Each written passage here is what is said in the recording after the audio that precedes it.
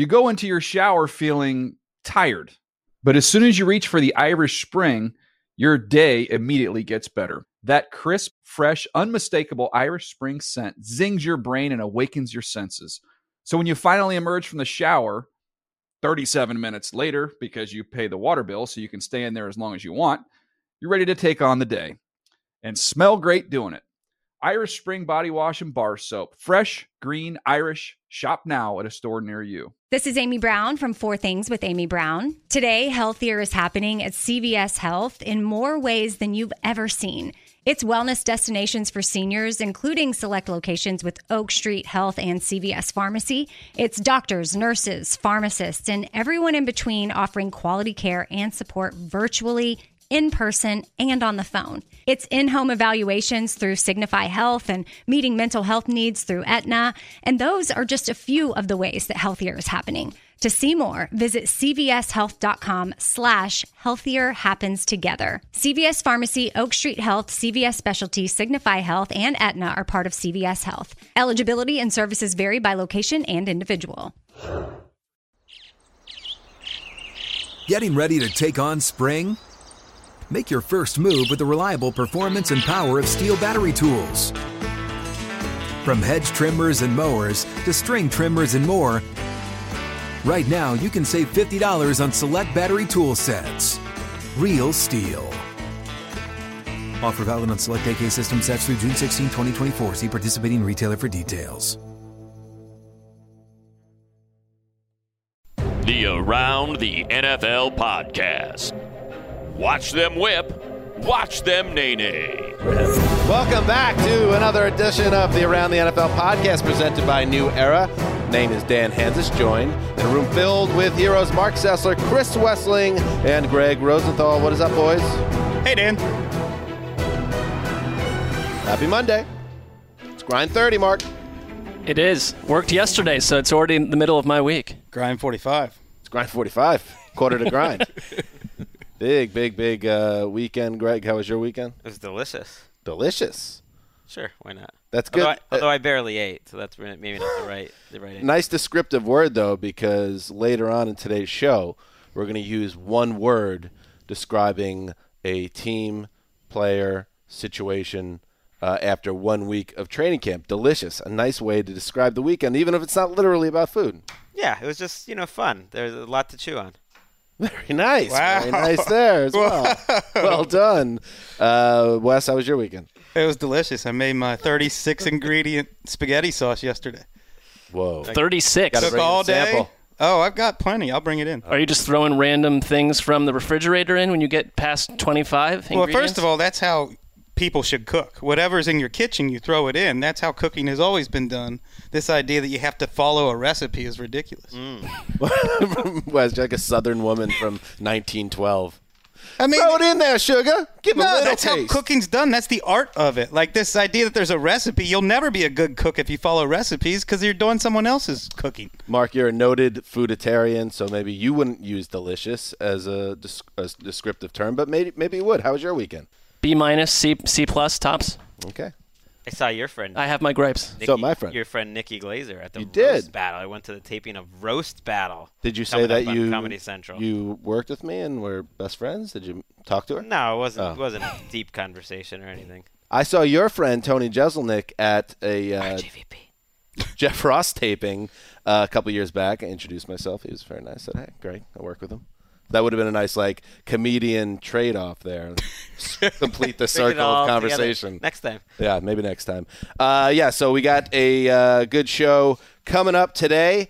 Yes, the one-word seg, and then some news, including we're down to just one rookie, first-round rookie without a deal. Thank goodness my team's not attached, and some Dez Bryant juice. It's that time. It's that time, folks. It's time to talk some football. Let's do some news. They were with a dog sitter, but they're my husband picked them up, and they've been so anxious and stressed out ever since he got them. So I think they had a tough vacation. What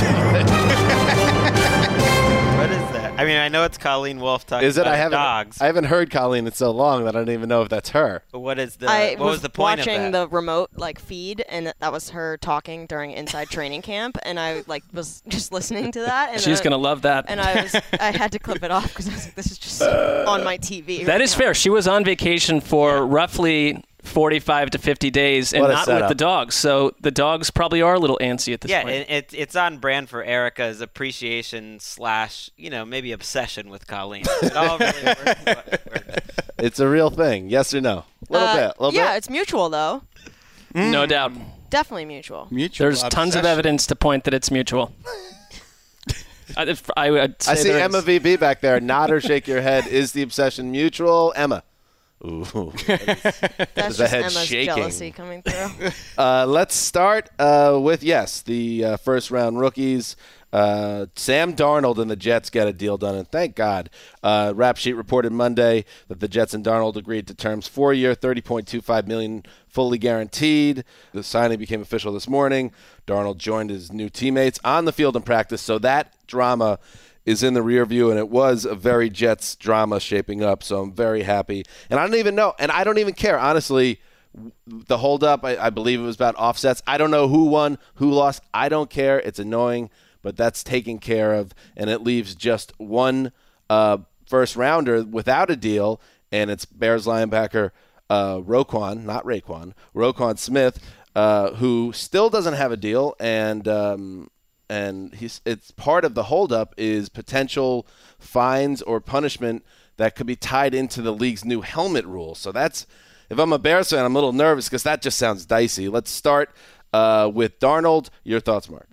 I mean, with Darnold, I almost feel that when this bubbled up, that there was this snag over the weekend that was making this more of an issue, because Greg made the point on Friday down in the office, like, listen, if Darnold's still not there on Monday, Dan, we're going to have to finally talk about him because it's becoming not that something. I was putting it off. No, but it's just kind of, you felt like this will get done. They'll solve this away. But I almost thought that the swift reaction against Darnold's camp and the Jets might have pushed both sides to end the ugly PR and get this thing done, because it really wasn't a very typical thing that they were caught up on. It was forfeiture language, according to Michael Silver.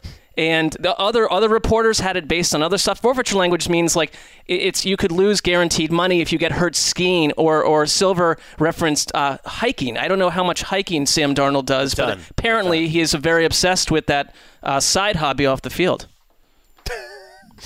I don't know about the forfeiture language, and I don't think any football fan cares about the forfeiture language, but he's going to get all $20 million of his signing bonus within the next 2 weeks, which good for Sam Darnold. Yeah, I don't think it's a big deal that he missed a few days, but the battle that they were having contractually included really the same topic as Roquan Smith does. It was basically, can they take away your guaranteed money for on-field rules violations? And so that Saquon Barkley had it written into his contract, so he's protected. The Jets did bend on that topic, and so the Bears, it's hard to like put, from our perspective, blame on one side or another. It's just annoying. The system is not set up to have holdouts. But in this case, it really does seem like the Bears are trying to get something a little ridiculous that no other teams are trying to get, and that the Bears are out on an island. And Roquan Smith's agent, understandably, is trying to not set a precedent. I think you can question whether it's worth it for an organization to have their first-round pick miss extended action over fines, on-field suspension, from on-field rules, like suspensions and fines from that. Like, it's not worth it to have them miss that time. And it's a new development that they're trying to insert this into the contract. The rookies reported for the Bears 2 weeks ago, so this is a pretty long holdout for Roquan Smith. And in other new Jets news, new uniforms coming next year, Mark. What if they bring back the 80s jet? Well, I was going to say, is it new, or are you going to revert to I don't know. one of the It'll old be classics? I bet it'll be like a combination where maybe the 80s jet's back, but it's in like a new I would just say be careful what you wish for, because I was excited when Cleveland announced the uniforms. What if the Jets just put like Cleveland again across the chest? They can have Cleveland's current uniforms as their old ones. I do like Hardland. I do like the Jets didn't try to pretend like they were punishing Darnold for this at all. He jogged onto practice halfway through it starting. He gets a slow clap and he immediately is getting first team reps. And we have props on the sandwiches on the line, a tag team sandwich prop. If he missed too much more time, it really would have put into peril any chance of Week 1 starting. Now it remains wide open. Moving on, the Seattle Seahawks last season pulled the trigger on a trade to acquire left tackle Duane Brown from the Texans. He immediately filled a void for Seattle, and now the two sides are locked into a long-term deal. The team announced they've signed Brown to a multi-year contract extension. Rap Sheet reports the deal worth $36.5 million. This has been something that's going on for weeks. Brown had been set to enter the final year of a contract worth $9.75 million. Now he's in Seattle through 2021. Everybody getting paid on the line right now, Greg. Yeah, he improved them immediately, and so if you're a halfway decent starter, he's now signed until he's 36 years old. I think there's a chance that the Seahawks offensive line is significantly better because of Duane Brown and because of just getting rid of Tom Cable. That if you just have sort of average coaching and a little bit of Duane Brown, then maybe they're fine, and that's a big room for improvement. It's a huge spot for them, an issue for them for years and years. And they gave up a 2018 third rounder and a 2019 second rounder, so you couldn't let this deal not get done. You've already put resources into Brown. His strong play down the stretch really obscured how inept the rest of the offensive line was, because he was on the field for those games when Aaron Donald was just wrecking the entire line and Russell Wilson couldn't do anything. So you've got Duane Brown, but I'm far from convinced that they're going to be a better offensive line this year. In injury news, yes, it's training camp. Guys are practicing. People get hurt. It sucks. We'll start with the Panthers, where right tackle Darrell Williams suffered a dislocated kneecap and an MCL tear on Saturday in practice. No timetable yet, but this seems like something that could end Williams' season. How much is this going to hurt Carolina, Wes? Well, you would think if you spend a second-round pick on a guy the year before, Taylor Moton, the guy they drafted last year, that he ought to be ready after a year of coaching in the NFL in the weight room, that he ought to be ready to step right in at right tackle and maybe not be that Pro Bowl level guy that Darrell Williams was last year, but good enough. But this is why guys hold out. He was an all-pro who was underpaid going into his contract year, and if he held out, he probably would have just gotten a big contract. And only in football is it when news comes out that he's got a dislocated kneecap or whatever it is and a torn MCL, and everyone was like, oh, great news. Oh, good news. Not as bad as everyone expected. Because when he went down, they thought, okay, he's out for the year, and now he's like, maybe not out for the whole year. Maybe he'll return. Doesn't sound like a highly fun injury. No, that sounds terrible. Well, this next injury I'm going to talk about ties into that. So that was wishful thinking to try to tie Williams' injury into something that wasn't too serious. Ramon Foster for the Steelers, he collapses in a heap. He gets carted off from practice. You're expecting, oh, God, we just lost our guard. Major injury, lost for the season. No, it's hyperextended, which is a best-case scenario in this situation, and a bone bruise. He's expected to miss 4 or 5 weeks. So his status for Week 1 up in the air, but that could have been worse. It obviously looked terrible, and Twitter was freaking out about it for a moment. Well, that's the window. They're hoping Week 1, and this guy's played more snaps for Pittsburgh than any other player on the offensive roster since 2009. So he's been durable. He's been part of that offense. He's not young, but I guess for them it's B.J. Finney as the backup. Wes, your scouting report on B.J. Finney, I'll leave that to you. He's fine. They got away with Marcus Gilbert at right tackle, out for a big portion of last year. They'll be fine if Ramon Foster misses a game or two. And finally, Elijah McGuire, Jets' second-year rookie, had some moments last year, and it looked like he had a roster spot locked up. This year, he suffered a broken foot. He's going to have to undergo surgery. He'll be out 6 weeks. Could get the boomerang IR designation. We'll see. And that could be good news for Thomas Rawls. If you're wondering, where's Thomas Rawls these days? He's on the Jets roster trying to make the team. He's a bubble guy. This might allow him to catch on. And the Jets' backfield is somewhat wide open, I think, so we'll see how that shakes out. Dez Bryant on Friday. It's the afternoon in the newsroom. Everybody wants to unwind a little bit, maybe. But there was no unwinding, especially not for young Mark Sessler. who was tasked with writing a story about Dez, who went ham. He went nuts on Twitter when people started, I guess, were adding him about, or actually he saw the Stephen Jones, the president of the Cowboys, and Jera's son, had made a comment how Dak could be better this season because he'll be able to progress without having Dez in his face, all the time, which seemed unnecessary in Dez's defense. So Dez starts going at it with people on Twitter, making statements about how the team treated him, how certain players on the team, including Sean Lee, talked behind his back and weren't real with him, leading to one of the immortal nicknames, Greg Rosenthal. Snake Lee. Snake Lee. Sounds like a wrestler from the 80s. Yes, it does. So Dez not happy and still a free agent. Perhaps a little bit surprising, Mark, that he would be so vocal about his displeasure with his former team when you really maybe want to put your best foot forward while unemployed. Well, right, because while this was happening, in the atmosphere was another report that the Cleveland Browns are interested in bringing in Dez Bryant with Josh Gordon, in absentia at the moment. So it's a bad look for sure. And there are actually people that have been hanging around Cleveland's camp sort of saying, no, this is not a good person. This would not be the right person to bring into what the Browns have in their wide receiver room. Now, they have some characters in there to begin with. But I just think if you're Dez Bryant too, where would you go where you're probably going to be the third or fourth receiver? That's not a good mix for him, I don't think, in there. Let's open the kimono a little bit here. At the same time you were writing about this and Dez was tweeting, I was tasked with writing a post that Dez was going to sign with a different team. Yeah.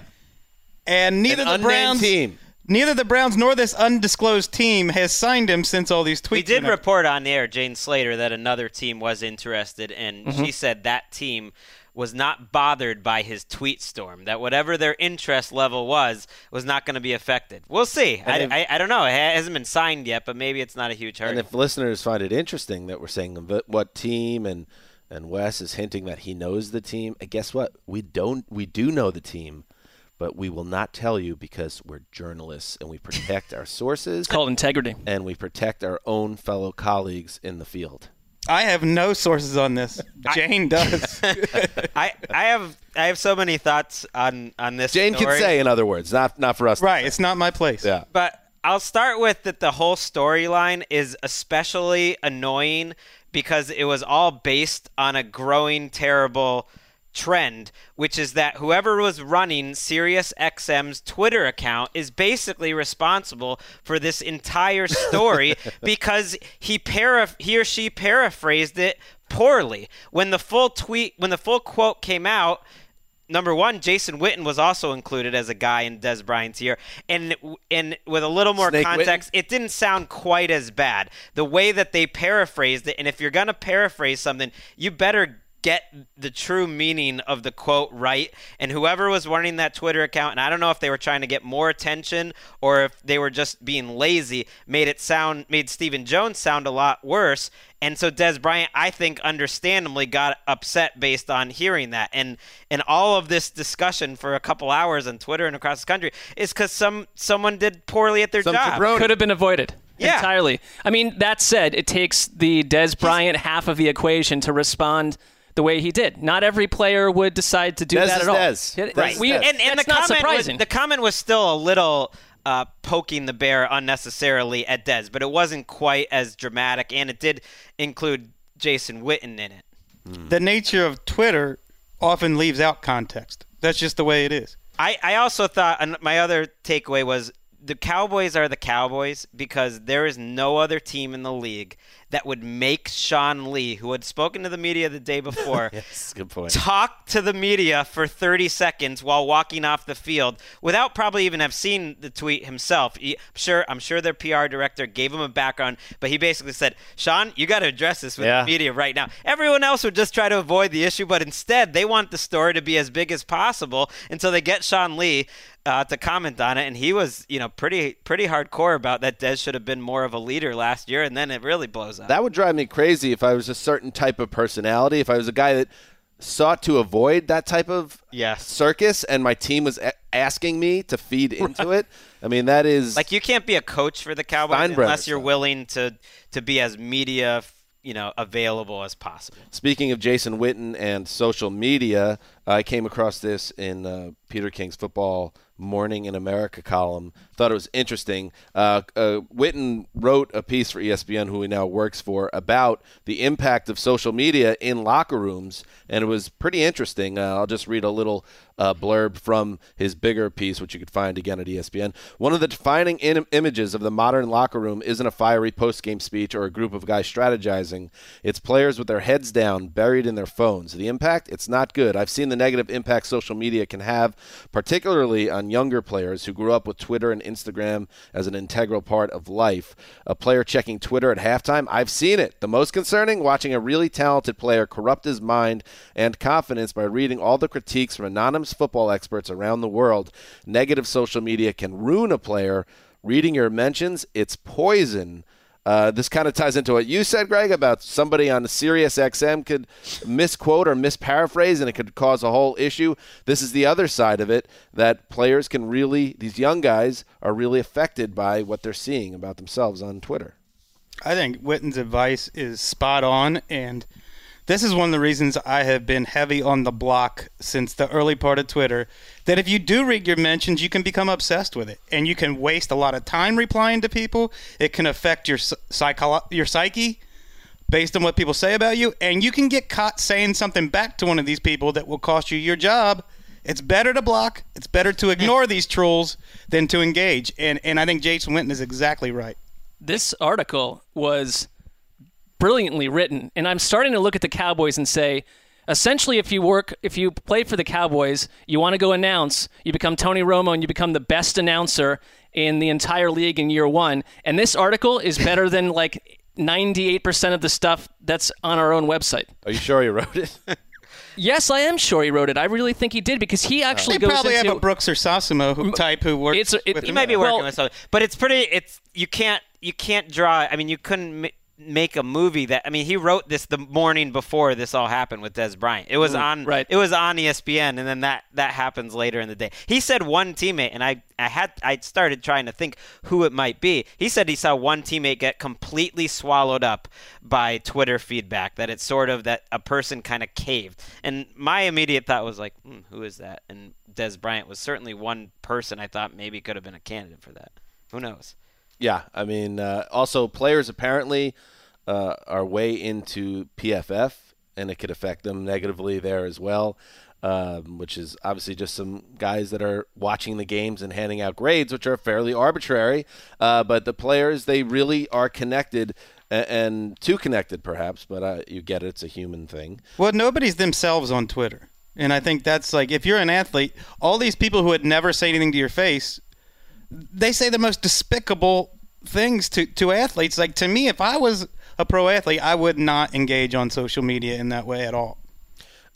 In other news, this is interesting. Dave Ely, who, of course, is in the running to be Wes's best man next year, also has found himself in a, maybe I would call a mini feud with the Cleveland Browns. Oh, we're taking a trip to the dog pen.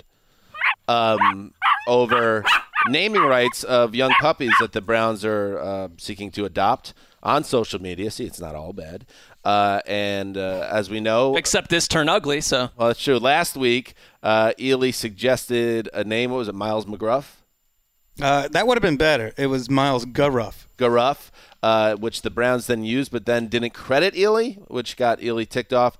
And then Dave followed up on Friday with, hey, at Browns, I have another dog name suggestion, Jabril Puppers. Which he also said on this podcast. And then sure enough, today the Browns posted another dog, a real beautiful young animal.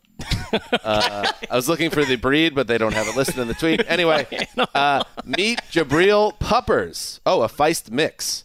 And again, no credit given to Dave Ely. And what do we have more on this, Mark? Well, I think the first instance, David Ely has a real case. Obviously in Cleveland, they probably had some sort of group of people sitting around brainstorming, going through the roster, and picking up names. And Jabril Puppers feels like something that probably 25 people would have come up with. Greg, that would be my take. Greg, do you have any more on this story? The Browns responded immediately. Oh, I didn't know that. To David Like, Ely what when he analysis do I have he on this? suggested Jabril Peppers, and they said he's already on the list, and gave him a little passive-aggressive wink. Maybe it was even a sign that, hey, we've had a list. You haven't been necessarily coming up with these. But, like, for instance, A wink they went with, because they could have done like the hands up emoji or some type of thumbs up or something else. The wink, really, they don't like his tone, I would imagine. And he's coming back over and over saying, no, I came up with this. And I think he's got a case. But at the same time, even in our direct messaging client today, I suggested, how about Emmanuel Ogbark?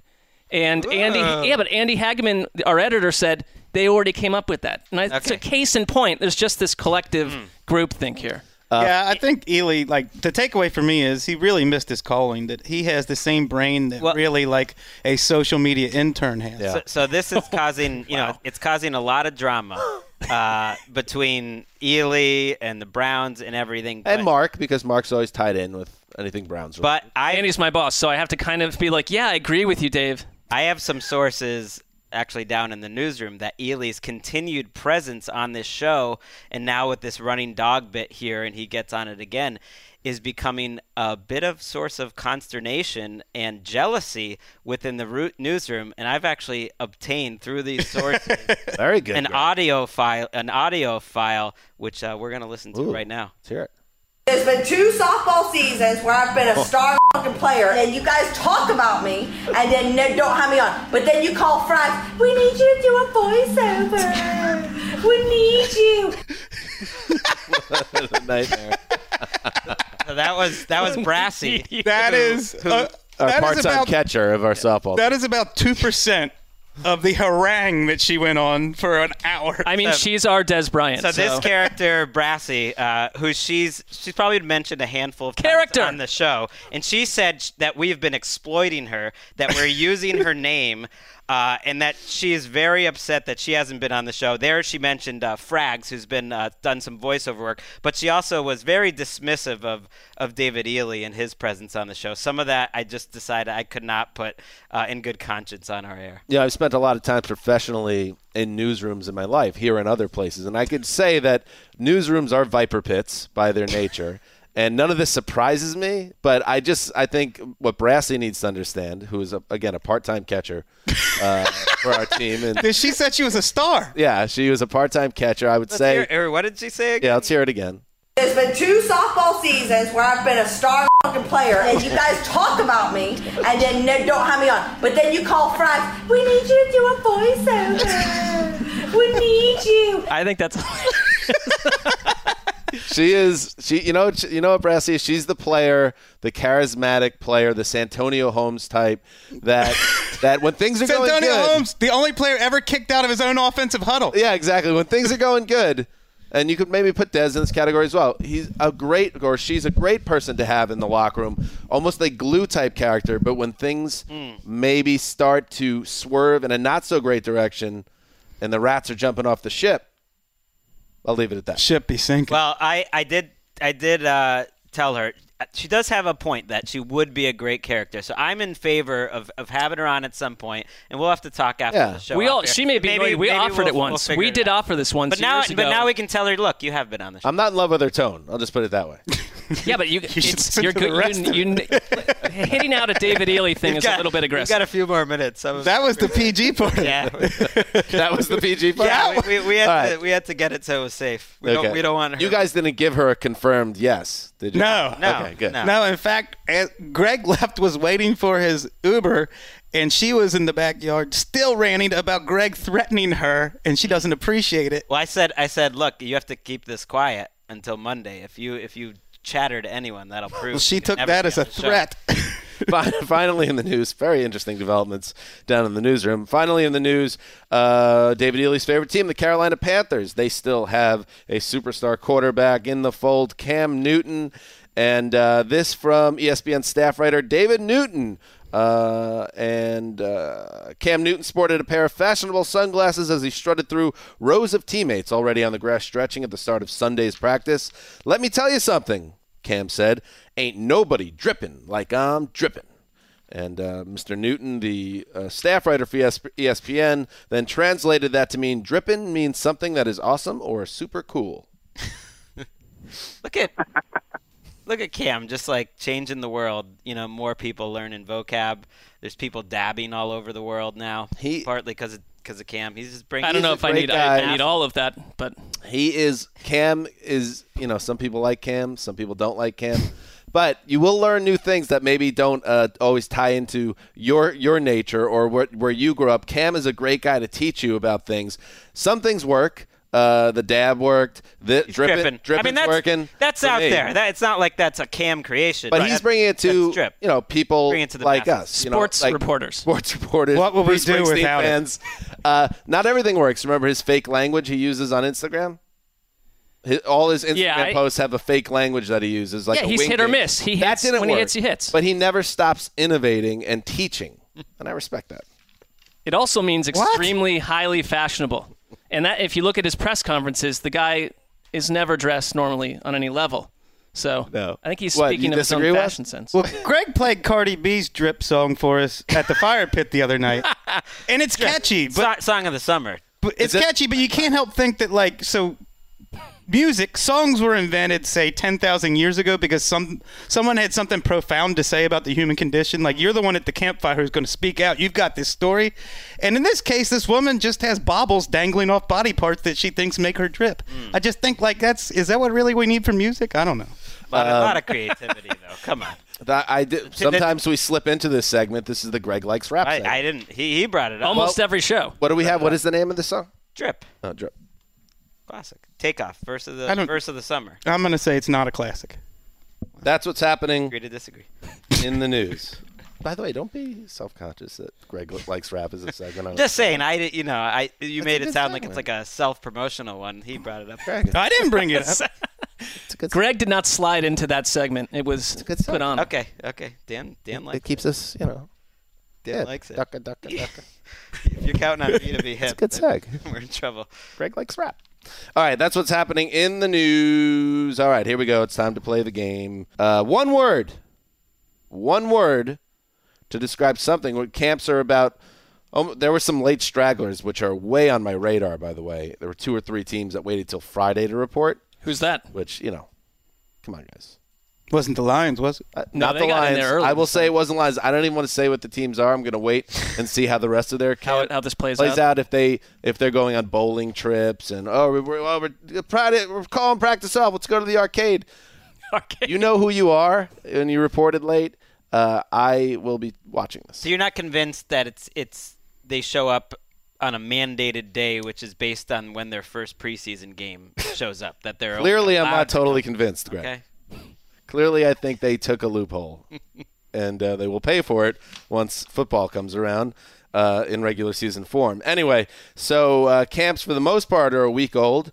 Everyone is preparing now for the 2018 season. So let's now get into it. One word to describe something we picked up on, and then an explanation. I'll get it going just to so everybody knows exactly what we're going for here. I'll start with the team, the defending champion Philadelphia Eagles. Why not start with the champs? And the word, here comes the word. I wrote it down in my phone. And now, here it is. All right, here's the word. The Eagles are maybe conflicted. How great is it that Carson Wentz is practicing and looks healthy? His head coach, Doug Peterson, said that he's a little hesitant still, and it's tying into what was a very serious knee injury. I'm only now learning, and maybe because it was in the middle of the season when it happened, and you just kind of, he tore his ACL, it happens. But it was a more serious knee injury than just the torn ACL. He also ripped up his LCL. So it's a considerable reconstructive knee surgery that Carson Wentz underwent, and it was late last year that he had the surgery, and maybe even early January, as I recall. One of the waiting for the swelling to go down situations. Anyway, everything is going in the right direction. He's practicing. I I referenced the Peter King column I read this morning. King was at the camp and said that he was able to avoid pass rushers, make good throws. Everything seems to be in the right direction.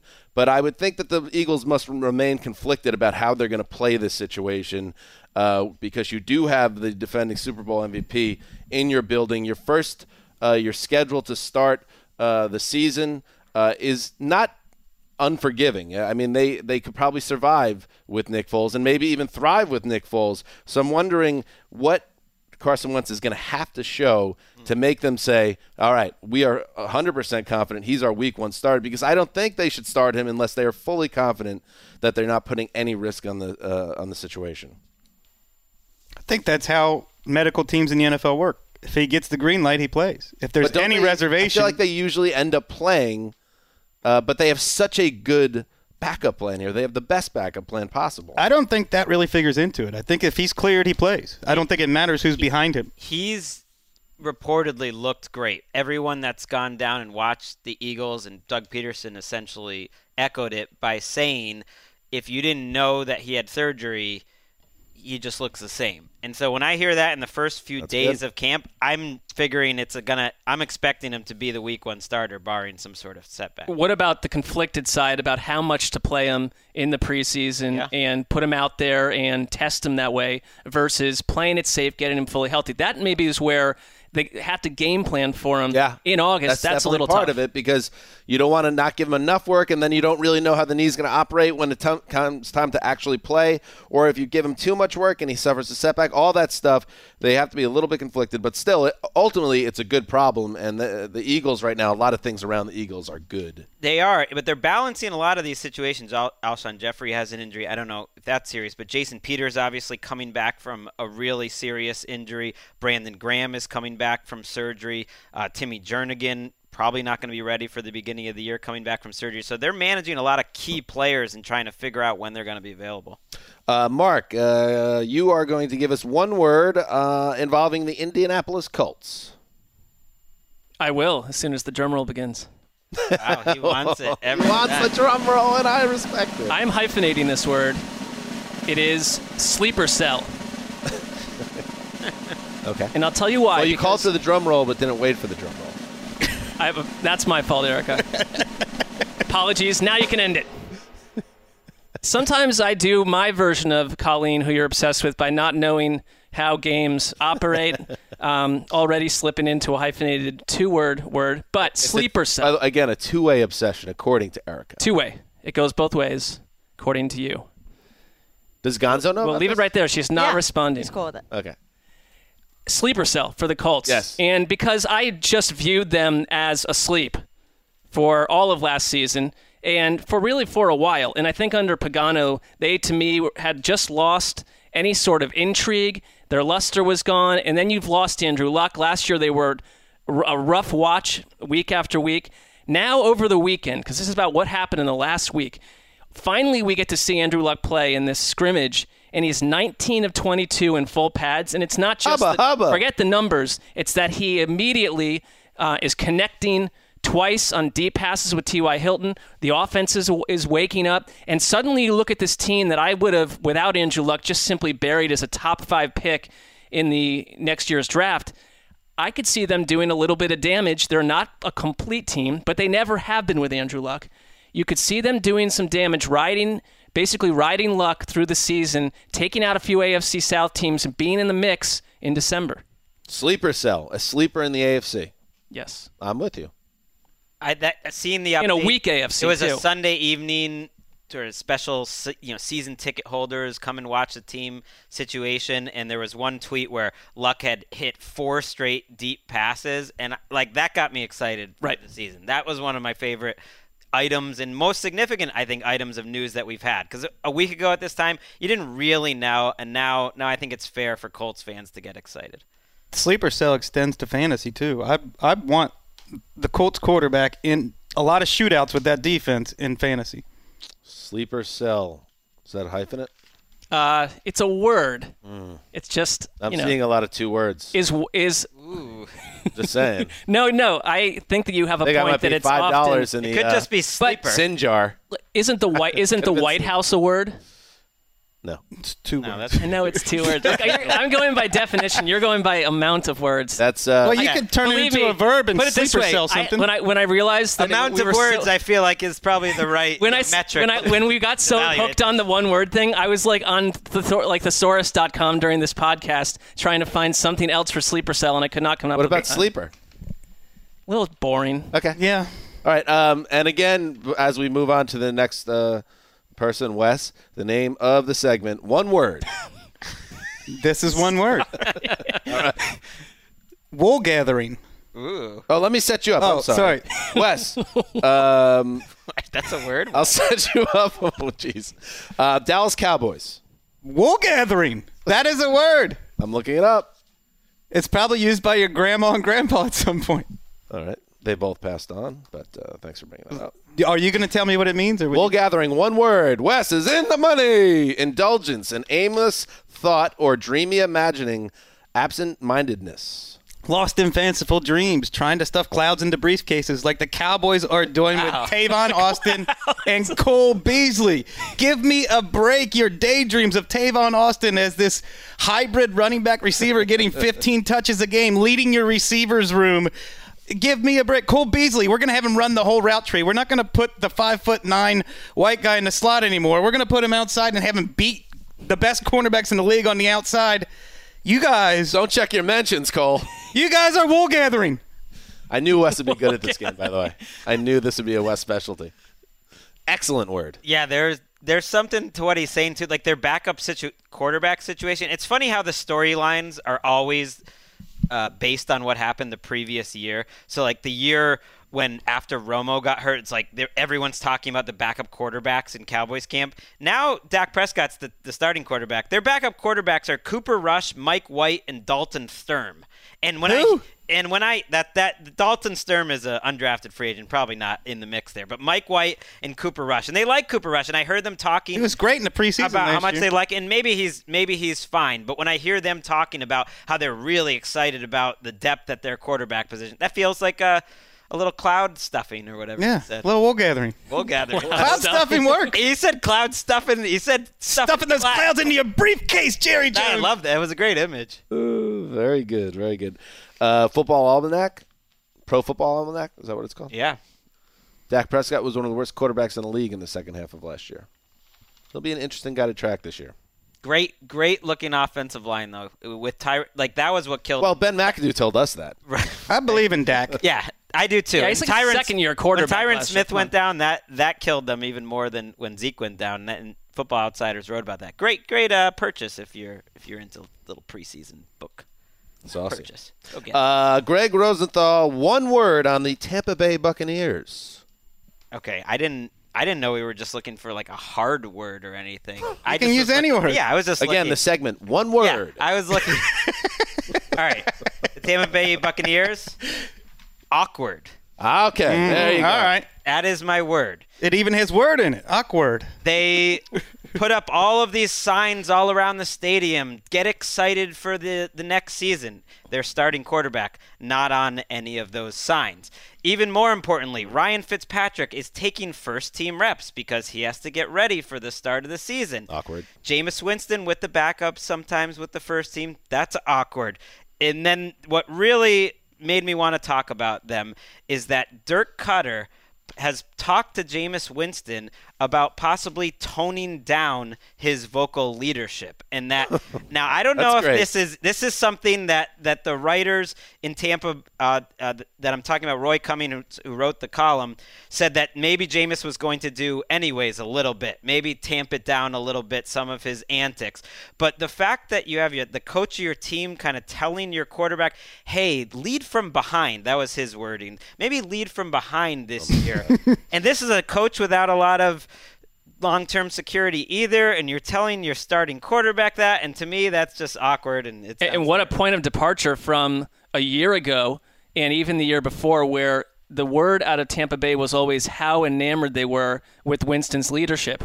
And Right. he was the centerpiece of Hard Knocks for being that vocal leader, and one season later it's please tone it down. I feel like, and I'll count myself in this, kind of got taken for a ride a little bit by Jameis Winston on Hard Knocks. I even named him the Hard Knocks MVP because he came off as not only a guy that just 23 years old last summer and a guy, this is who you want to build your roster around. He's taking you to his old neighborhood and showing you how he grew up and how friendly he was and how everybody seemed to connect with him.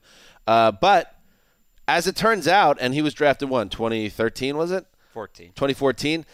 It's now turning out 4 years on. 15 maybe. All right, 3-4 years on. It's turning out that he is kind of all the things that people worried about and what made a lot of like hand-wringing and the consternation is Jameis Winston, a guy you really want to build your franchise around. Here the Bucs are in 2018, and they're still asking themselves that question, and that is not a good thing. Leading from behind is the last thing you would have hoped for that to be the message to your quarterback at this stage. It's very possible they'll have a new coach next offseason who has to rethink this whole Jameis Winston experience. To be clear, I think Cutter's making a mistake. Obviously you have conversations with Jameis Winston about all of these things, but to put it out in front and say that we kind of don't want you to be as much of a leader, he's going to be the starting quarterback in week 4. And that, to me, it's a confusing message to send, to tell him don't be as much of a leader. Yeah, it's not confusing to the other 52 players on the roster, though. Like, he's not just Jameis's coach. He's the whole team's coach. All right, well, one more time around the horn. Mark, get us going. Do you want to announce the team as you've been doing? Are you ready? Yes, I am ready. One word. I repeat, one word on the Atlanta Falcons. Drum roll. Now let it play out. Let it play out. It's going to take some... Yeah, I got you covered, Dan, when you get back to me. Okay. Disruptor. No! You got to wait till the drum stops. That's what the drum roll is. Disruptor. All right. What a disaster. The Falcons, Disruptor. Now, I initially had it as Dynasty Disruptor. Because I think the Falcons... the hyphen in there. Yeah, you made a good edit. I just went Disruptor. I said it, bro. Thank you. They, to me, when I was watching them yesterday on NFL Network, they brought Dan Quinn over, and we've met with Dan Quinn. We liked Dan Quinn for a long, long time. I just think that last year was all about how do you shake the Super Bowl and how do you deal with this new offensive coordinators, all this like hideous psychological adjusting that he needed to be in charge of. They, from top to bottom, seem ultra confident. All their star players are back. I think this coaching staff has done a better job than almost any team in the league of drafting and developing young players. You've seen the defense, where they were at the end of last season when we were at that playoff game when they shut the Rams down. We're going to get more of that. And they just have a great core of veteran and young players. This reminds me a little bit of the Broncos team after getting whipped in the Super Bowl by Seattle that 2 years later came back against all expectations and won the Super Bowl when most people thought, no, it's going to go somewhere else. I think this is a Super Bowl team that's going to disrupt Philadelphia's plans to become a dynasty. Disruptor. One thing I've noticed I like it. How quickly they've turned around that defense, basically purely with draft picks. Mm-hmm. They placed an inordinate emphasis on explosive, dynamic athletes with high spark scores. It makes me wonder why every team in the league doesn't rebuild their defense in the same way. I think Quinn got that from, we want to redo what we had in Seattle, similar type of like edgy athletic players, and sometimes that's a nice plan, but then 4 years later you don't have any of those guys. They found them and they turned them into good players. And they're going to start signing him. Grady Jarrett's next up in line for a contract extension, and he deserves one. Chris Wessling, one word to describe the Cleveland Browns. Brigadoon. Brigadoon. For those of you under the age of 80, is a musical, I believe from the 50s, about a mysterious Scottish village that appears for only one day every 100 years. It's a musical, so you know when the Scottish village appears. People spontaneously break out into dances. There's galas, seductions, romantic dalliances, trysts. In Cleveland, in training camp, you got puppies, you got RVs, you got the hard land, you got Bon Ami, you got festivals, you got everybody's darling. It's going to last one day and then be buried again, fade away into the mountain mist like Brigadoon did. Oh, my God. Wow. Mark, Little bit of a drive-by. That was great. Mark's actually under the table in a fetal position right now. I see what you mean from. That's not where I thought that was going, by the way. I see what you mean from the training camp angle, where it acts like it's a month-long celebration of all that has been and is to come, and then September arrives typically, and by around September 12th, you realize you don't have a team. The one thing that I think is a little bit different here is that Tyrod Taylor is giving them some consistency and taking almost all the first-team reps when last year, for instance, in many years, it was 3 quarterbacks all splitting first-team reps. None of them were first-teamers. And I am starting to buy into everything that's being said about Baker Mayfield. Yes. Me too. It is growing daily. But this is the problem. That your head coach, who last year could not pick a quarterback and stand by him for a week at a time, this year has picked a quarterback and is sticking by him and saying there's no competition, even though Baker Mayfield is so far proving to be everything that would make you want to draft him at number 1 overall. And by October, people are going to be saying there will be a controversy. Why isn't Baker Mayfield playing? Yeah. Browns are a high-profile team for a team that never wins any games. It's interesting. That's helped. They are a strangely, national that's conversation. made them a high-profile team that they've been so Well, bad. they're never boring, but they're also never good on the field. Right. They're a special type of bad that makes them a story. They're not just the Bengals or the Jets or some other team that's just kind of like wandering through lost seasons. They're really good at being bad, and now they're trying to be really good. There's a lot of there's juice to it. Let's face it. I think at the end of the Brigadoon, isn't there a happy reunion? I think it ends happily. I'll have to go back and rewatch that film. I'm not sure I've seen it the first time around. One word to describe the state of the Seattle Seahawks. Listen up, 12s. Midstream. And you can look it up. That's one word. Midstream. Earl Thomas is still... Wait, what's the definition of it? Kind of just in the middle. Just you're caught. You don't want to interrupt someone midstream. Yeah, you don't want to be. They're not on one side or other of land. They're kind of just floating in the middle. Here's one definition. Yeah, the middle of a stream. They're in the middle. They're literally in the middle of the stream. Here's an organization. I'm looking at that's online right now. There's a second definition. Dictionary.com. What's the second definition? The middle period of a process, course, or the like. That works as well. Yeah. It's midstream. So the Seattle, obviously, who's gone? Michael Bennett, Richard Sherman, Cliff Avril. I'm missing somebody. Cam Chancellor. And Earl Thomas is just this one guy that's held over from the famed Legion of Boom days. And really, it is overdue that he should have been moved out of here. If they thought they weren't going to give him a new deal, they should have moved him out before the draft. They should have picked a better time. Maybe last year when they could have seen this all coming, but they didn't. And now they still have him here. And you have Pete Carroll in press conferences at training camp saying he should be here. And you have Earl Thomas who's digging his heels in, and you're looking at a situation that could be, A, a huge distraction for the team, but B, and that's kind of where the midstream thing comes in, it's time for this organization to fully move on. But the Earl Thomas thing is kind of keeping them in this recent past, and not allowing them to fully do that. And I don't know if at this point things are so toxic and the timing of the NFL calendar makes a trade very difficult, but I would take what I could at this point and just move on and give the younger guys a chance to play. I know they have Maurice Alexander, a guy they picked up last year. He was working with the number 1 defense today. Bradley McDougall is a free safety. So they have these guys that are kind of the future of the team. Just move on. Get out of midstream. Get to the other side. Get to dry land. So to what end is this Seahawks' current stance on Earl Thomas? What do they hope to get out of this? To him to just play out his deal? What? That makes no sense to me. That's what they're hoping. That makes no sense to me. In what is a midstream year, we're not going to use rebuilding, a midstream year. I don't think they're strong enough to contend for the Super Bowl title this year. So why are you trying to get one last age 29 season out of Earl Thomas? What else are you going to get? A draft pick that you can get in the offseason anyways. You can get it now. Right, if you get it in the offseason, you can't use it until another year.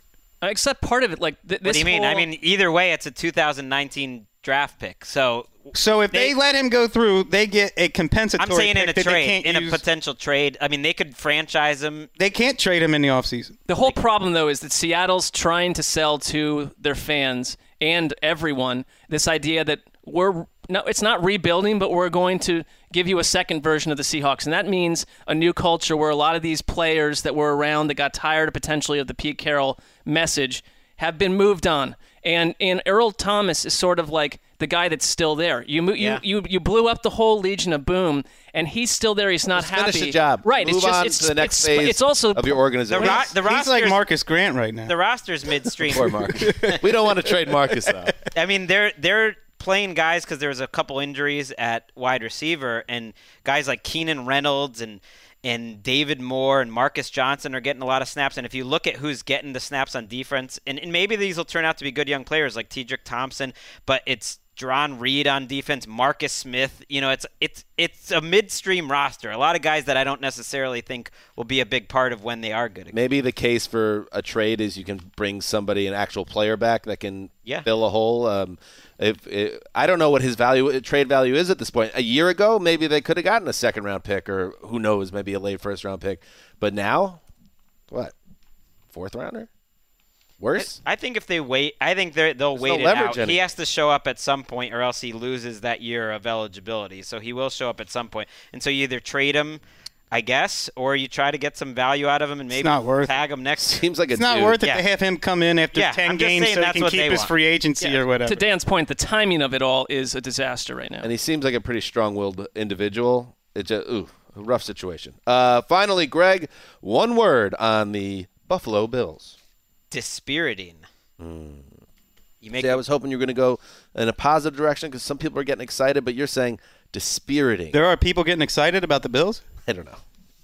You wait to make the playoffs for 17 years. You finally have a good young head coach, I think, in Sean McDermott, and you would hope to be building on that. And instead, you're splitting reps three ways between A.J. McCarron, Nathan Peterman, and Josh Allen. And that never really seems to work. And depending on who you read, Peterman started off very slow, but he's getting a lot of first-team reps. McCarron isn't really processing the offense. Allen is up and down, but you got to make some decisions. This is the two veterans between McCarron and Peterman aren't good enough to bother to split it three ways and keep Josh Allen out the field. Develop Josh Allen and make a choice with one of the other two, because they're going to need all the work they can get. They got Andre Holmes and Malachi Dupree as starting wide receivers right now. So they need to get as much work as they possibly can with the quarterback that they're going to go with in week one. What about Des Bryant pulling the late period Terrell Owens move and going to Buffalo? It's a logical team because he would make them better. They showed interest, reportedly, from the beginning, and Des didn't want to go there.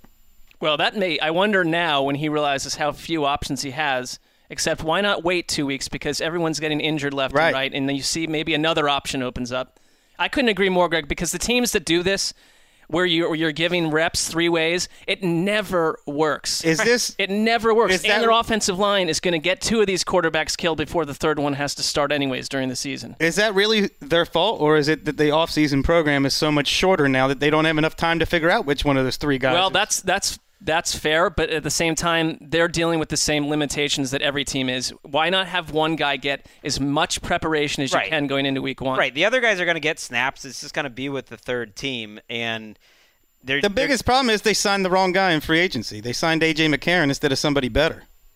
They reportedly, I think, wanted to be in on Sam Bradford. That didn't happen. And, they ended with McCarron. Do you think Mark knows about, Western New York's a beautiful area. Do you think he knows about NF, Niagara Falls? I would imagine it's probably, anecdotally been introduced to him. I don't know if he's been there. And I just looked it up. It's not one of the 7 wonders of the world, Niagara Falls. Absolutely has a case in my mind. Let's get on that. To be one. Let's get on that committee. Yeah, but there's like 300. What's that? There are like 300 wonders that have a case. Which wonder are you knocking out of the lineup for? You want to hear? You want to hear what I'm getting at? Get out of here, Hanging Gardens of Babylon. That doesn't even exist anymore. Don't need you. Those are ancient wonders. There are 7 new wonders of the world. Update this list. Get Niagara Falls on there. Present that to Des and see what happens. He's signing. All right. I would have replaced something else, but I believe there is an updated Wonders of the World list. Well, that was the classic 7. Right. I used the classic. I don't think the Colossus of Rhodes is still around either. That big donut near the airport at LAX, that you ran. That's in? That's in yeah. I only recognize the classic 7 Wonders. What about See You Later, Taj Mahal? Taj. That's one of the new ones. No, don't take out Taj Mahal. Taj is great. Well, you're not getting rid of the Roman Colosseum. He's been doing good work. Machu Picchu and Chichen Itza. What about that? Chichen Itza. One of those ones. So kind of you can maybe sort of combine those two into one thing. I've already stated my case to get rid of the Hanging Gardens. All right, that's it for the Around the NFL podcast presented by New Era. Have you nominated the Around the NFL podcast for the Listener Podcast Awards yet? It's free. Easy to do. Just head to podcastawards.com, nominate Around the NFL in the sports category. If you just do this, I'll never read this ever again, and you'll never have to ever worry about hearing this. Just vote. And once we win, Erica, are we going to win? Definitely. It'll be a bit of a La Raville Magnifico if we don't win. Put it that way. And I don't think you guys listening want to know who's being exposed. The subject of that. Yeah. Anyway, again, podcastawards.com. Nominated Around the NFL in the sports category. And a reminder that our video show is coming up later this week. So our next time you'll hear from us is Wednesday. And then on Thursday, starting at noon Eastern, NFL.com/ATN Live, you could check out our video show. Good stuff. We'll be back. Oh, one announcement, not a minor one. Yes, we'll be in the studio on Wednesday. On Friday's show, we'll be recapping our time at Los Angeles Rams camp. How about that? The 2017 team of ATL. We're going to be at Rams camp. We're going to talk to some big fish, not Evan Silva, but some big fish connected to the Rams. So we're going to be on the road. Road trip. It's a big announcement. Shotgun. I mean, you put out a list of who you want to talk to, and sometimes they might try to give you the lowest level, but our list of 7 or 8 requests are all major names. Well, they can't. You're just setting us up for failure there. We don't know. We're going to end up with Jim Everett's caddy. We could work with that. All right, that's it. First Irvine, next stop London. Oh, yeah. Oh, we heard you all of the people excited about our trip to London first week of September. Twitter blowing up over that. We cannot wait to see you. So we're going to have more London talk and maybe a famous London sports personality or a British sports personality coming on our show soon to talk about that. Maybe a prince. Little hint. Little hint. It's Prince Harry, baby. All right, let's go. This is Dan Hansa signing off for Quiet Storm, the mailman, the old boss, and the loose cannon behind the glass. Till Wednesday.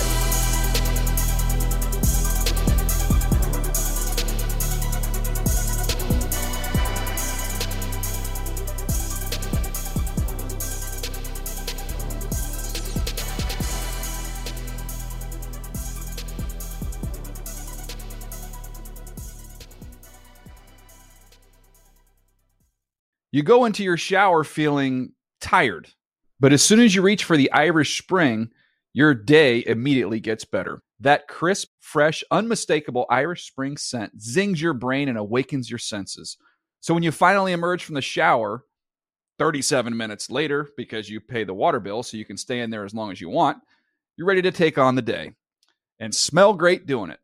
Irish Spring Body Wash and Bar Soap. Fresh, green, Irish. Shop now at a store near you. If a new house is on your wish list in the next 5 years, grow your savings faster and experience your dreams with an Ohio Homebuyer Plus account from Kemba Financial Credit Union. A savings account specifically designed to save for a new home where you can earn 7% APY, a $500 matching bonus, and a $1,500 mortgage closing cost credit. Learn more at Kemba.org. Offer expires March 31st, 2025. APY equals annual percentage yield. Restrictions apply. NMLS 292230. Equal housing lender. Federally insured by NCUA. Live Nation presents Concert Week. Now through May 14th, get $25 tickets to over 5,000 shows. That's up to 75% off a summer full of your favorite artists like 21 Savage, Alanis Morissette, Cage the Elephant, Celeste Barber, Dierks Bentley, Fade, Hootie and the Blowfish, Janet Jackson, Kids Bop Kids, Meghan Trainor, Peso Pluma, Sarah McLachlan. Get tickets to more than 5,000 summer shows for just $25. On sale now through May 14th. Visit livenation.com/Concert Week to learn more and plan your summer with Sean Paul, Sum 41, 30 Seconds to Mars, and Two Door Cinema Club.